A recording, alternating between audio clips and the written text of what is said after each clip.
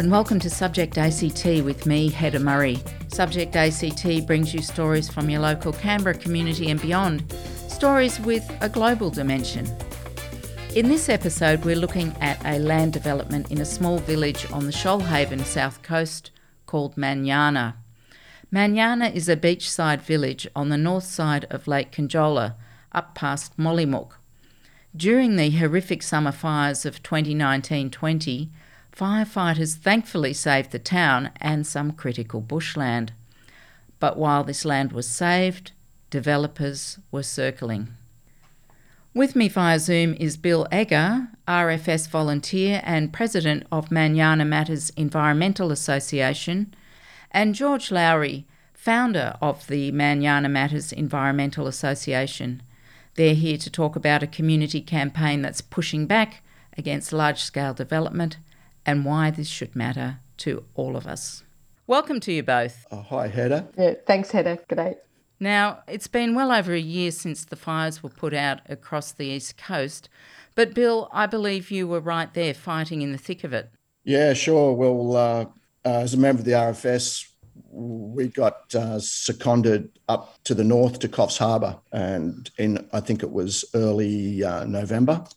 So we started fighting fires up there, and then we slowly watched the fires leap down the coast until it started off in the Currowan there between the coast and Canberra. And so that really started to put all what we held dear here under threat. It was a pretty a tough time for everybody. There's many of us that haven't got over it. No, it was pretty horrific and shocking. Absolutely. Can you tell us what the areas of unburnt bush mean to you and the locals, and what happened to one parcel of it almost as soon as the last flame was doused? Yeah, sure. Well, being on the fire ground for those months, I saw an incredible loss of wildlife. And I was sort of had an awareness that this block at Manyana was slated for development. But I thought that a lot of these things, they just roll on for years and years and years and nothing much happens. So when I found out that the developers were ready to move in post fires, I really wanted to do something. Again, it goes back to, I guess, the amount of devastation that we've experienced right along the coast here. Anyone that's taken a walk through those forests would know it was like a nuclear bomb going off. And I'd spent a lot of time in there with the RFS, and it certainly had that nuclear disaster zone feel about it. It's one of the greatest environmental disasters to ever hit Australia, and there's many species. That block of ground, that block of land, I know quite well, because many years ago I rescued a greater glider out of there. So when I heard that this forest was going to be destroyed, I thought, oh my God, this little greater glider population is going to go too. So how soon after the fires were out did the developers move? Well, almost immediately. And this is Aussie Homes, is that right? And they plan to clear 20 hectares to develop 180 housing lots on Manyana Beach Estate. Is that correct? Thereabouts. Absolutely. Thereabouts. Yeah. I mean, fortunately, some members of the community actually went to council just before Christmas. This is going back to 2019, and suggested that this Christmas wasn't a good time to be undertaking the clear felling of this block of land, which we knew to be environmentally significant already.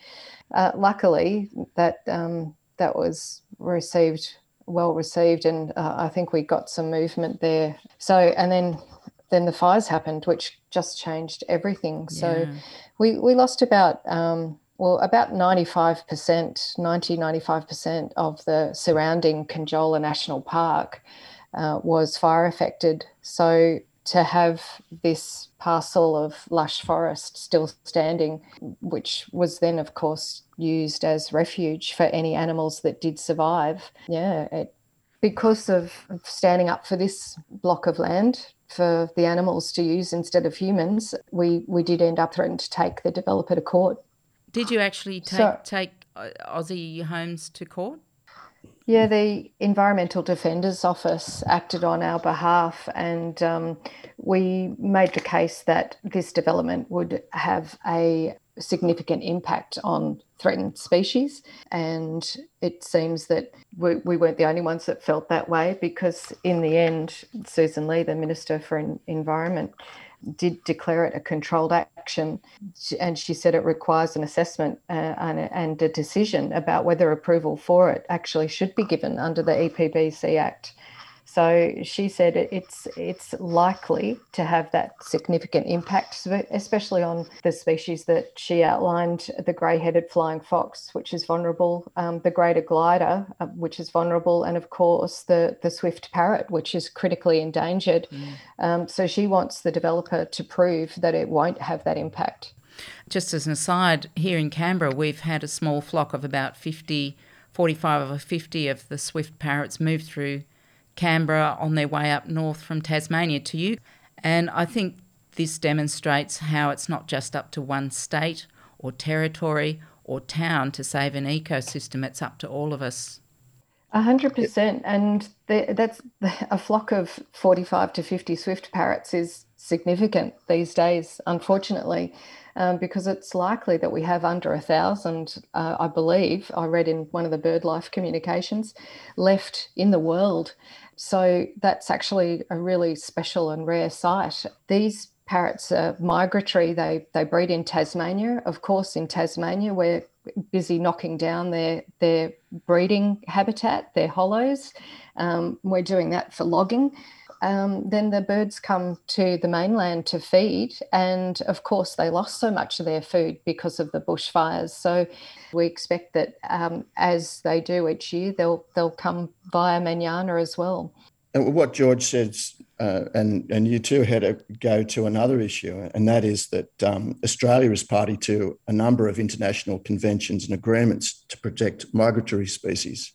And a number of those species have been identified on the block. And just recently, our ecologist did a walk around there a couple of weeks ago and found black-faced monarchs and rufous fantails in there. So those agreements are part of the Bond Convention, which is the conservation of migratory species. And it's a global treaty, which has legally binding agreements.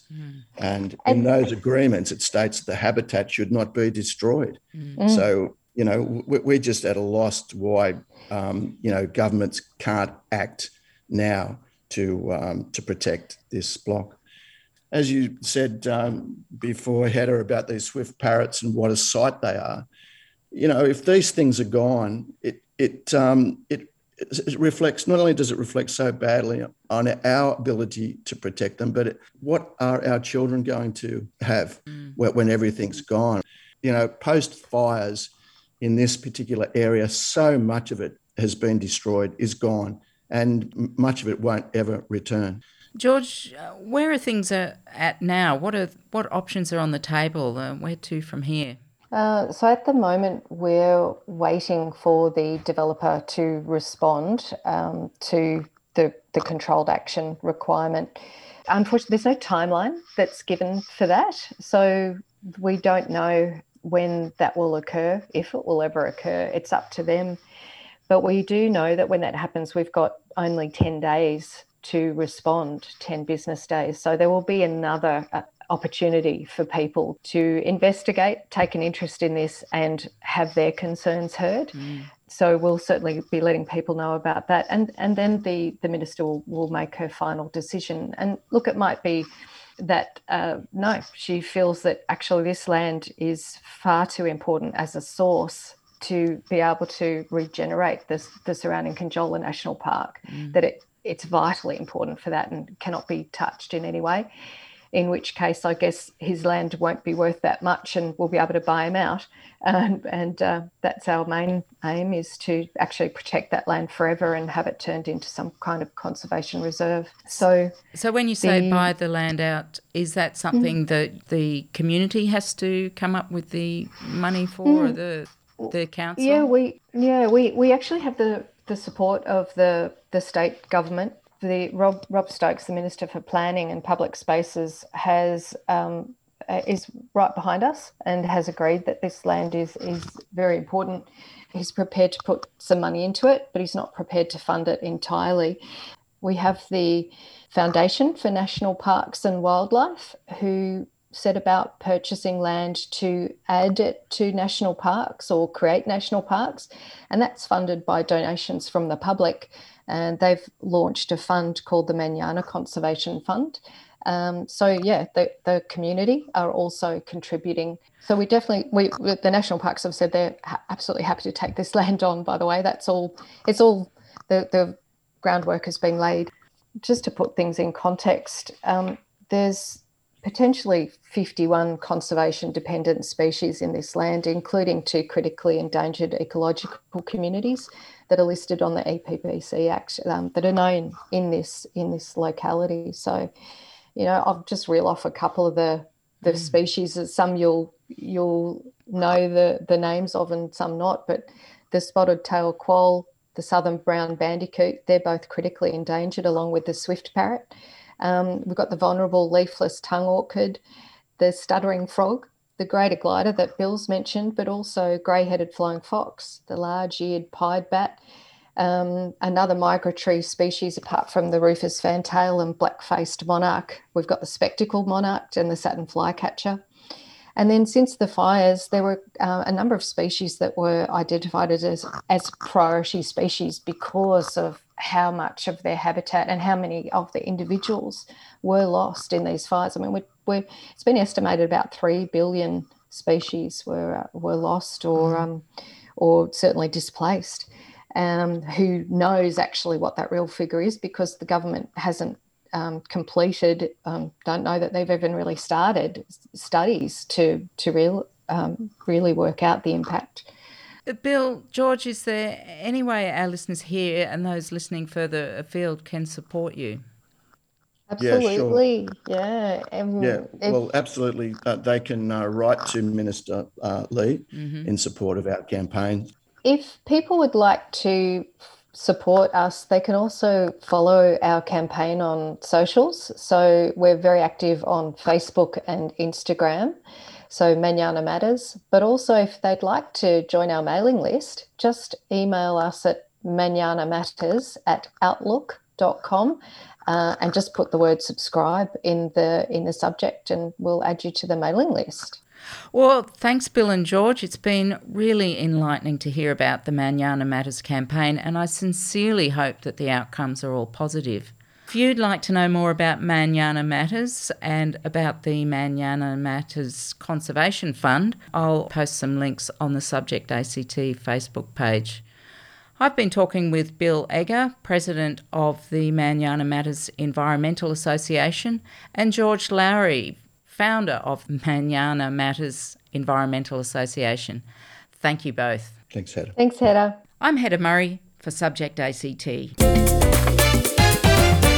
2XXFM 98.3 in Canberra, or streaming online at 2XXFM.org.au.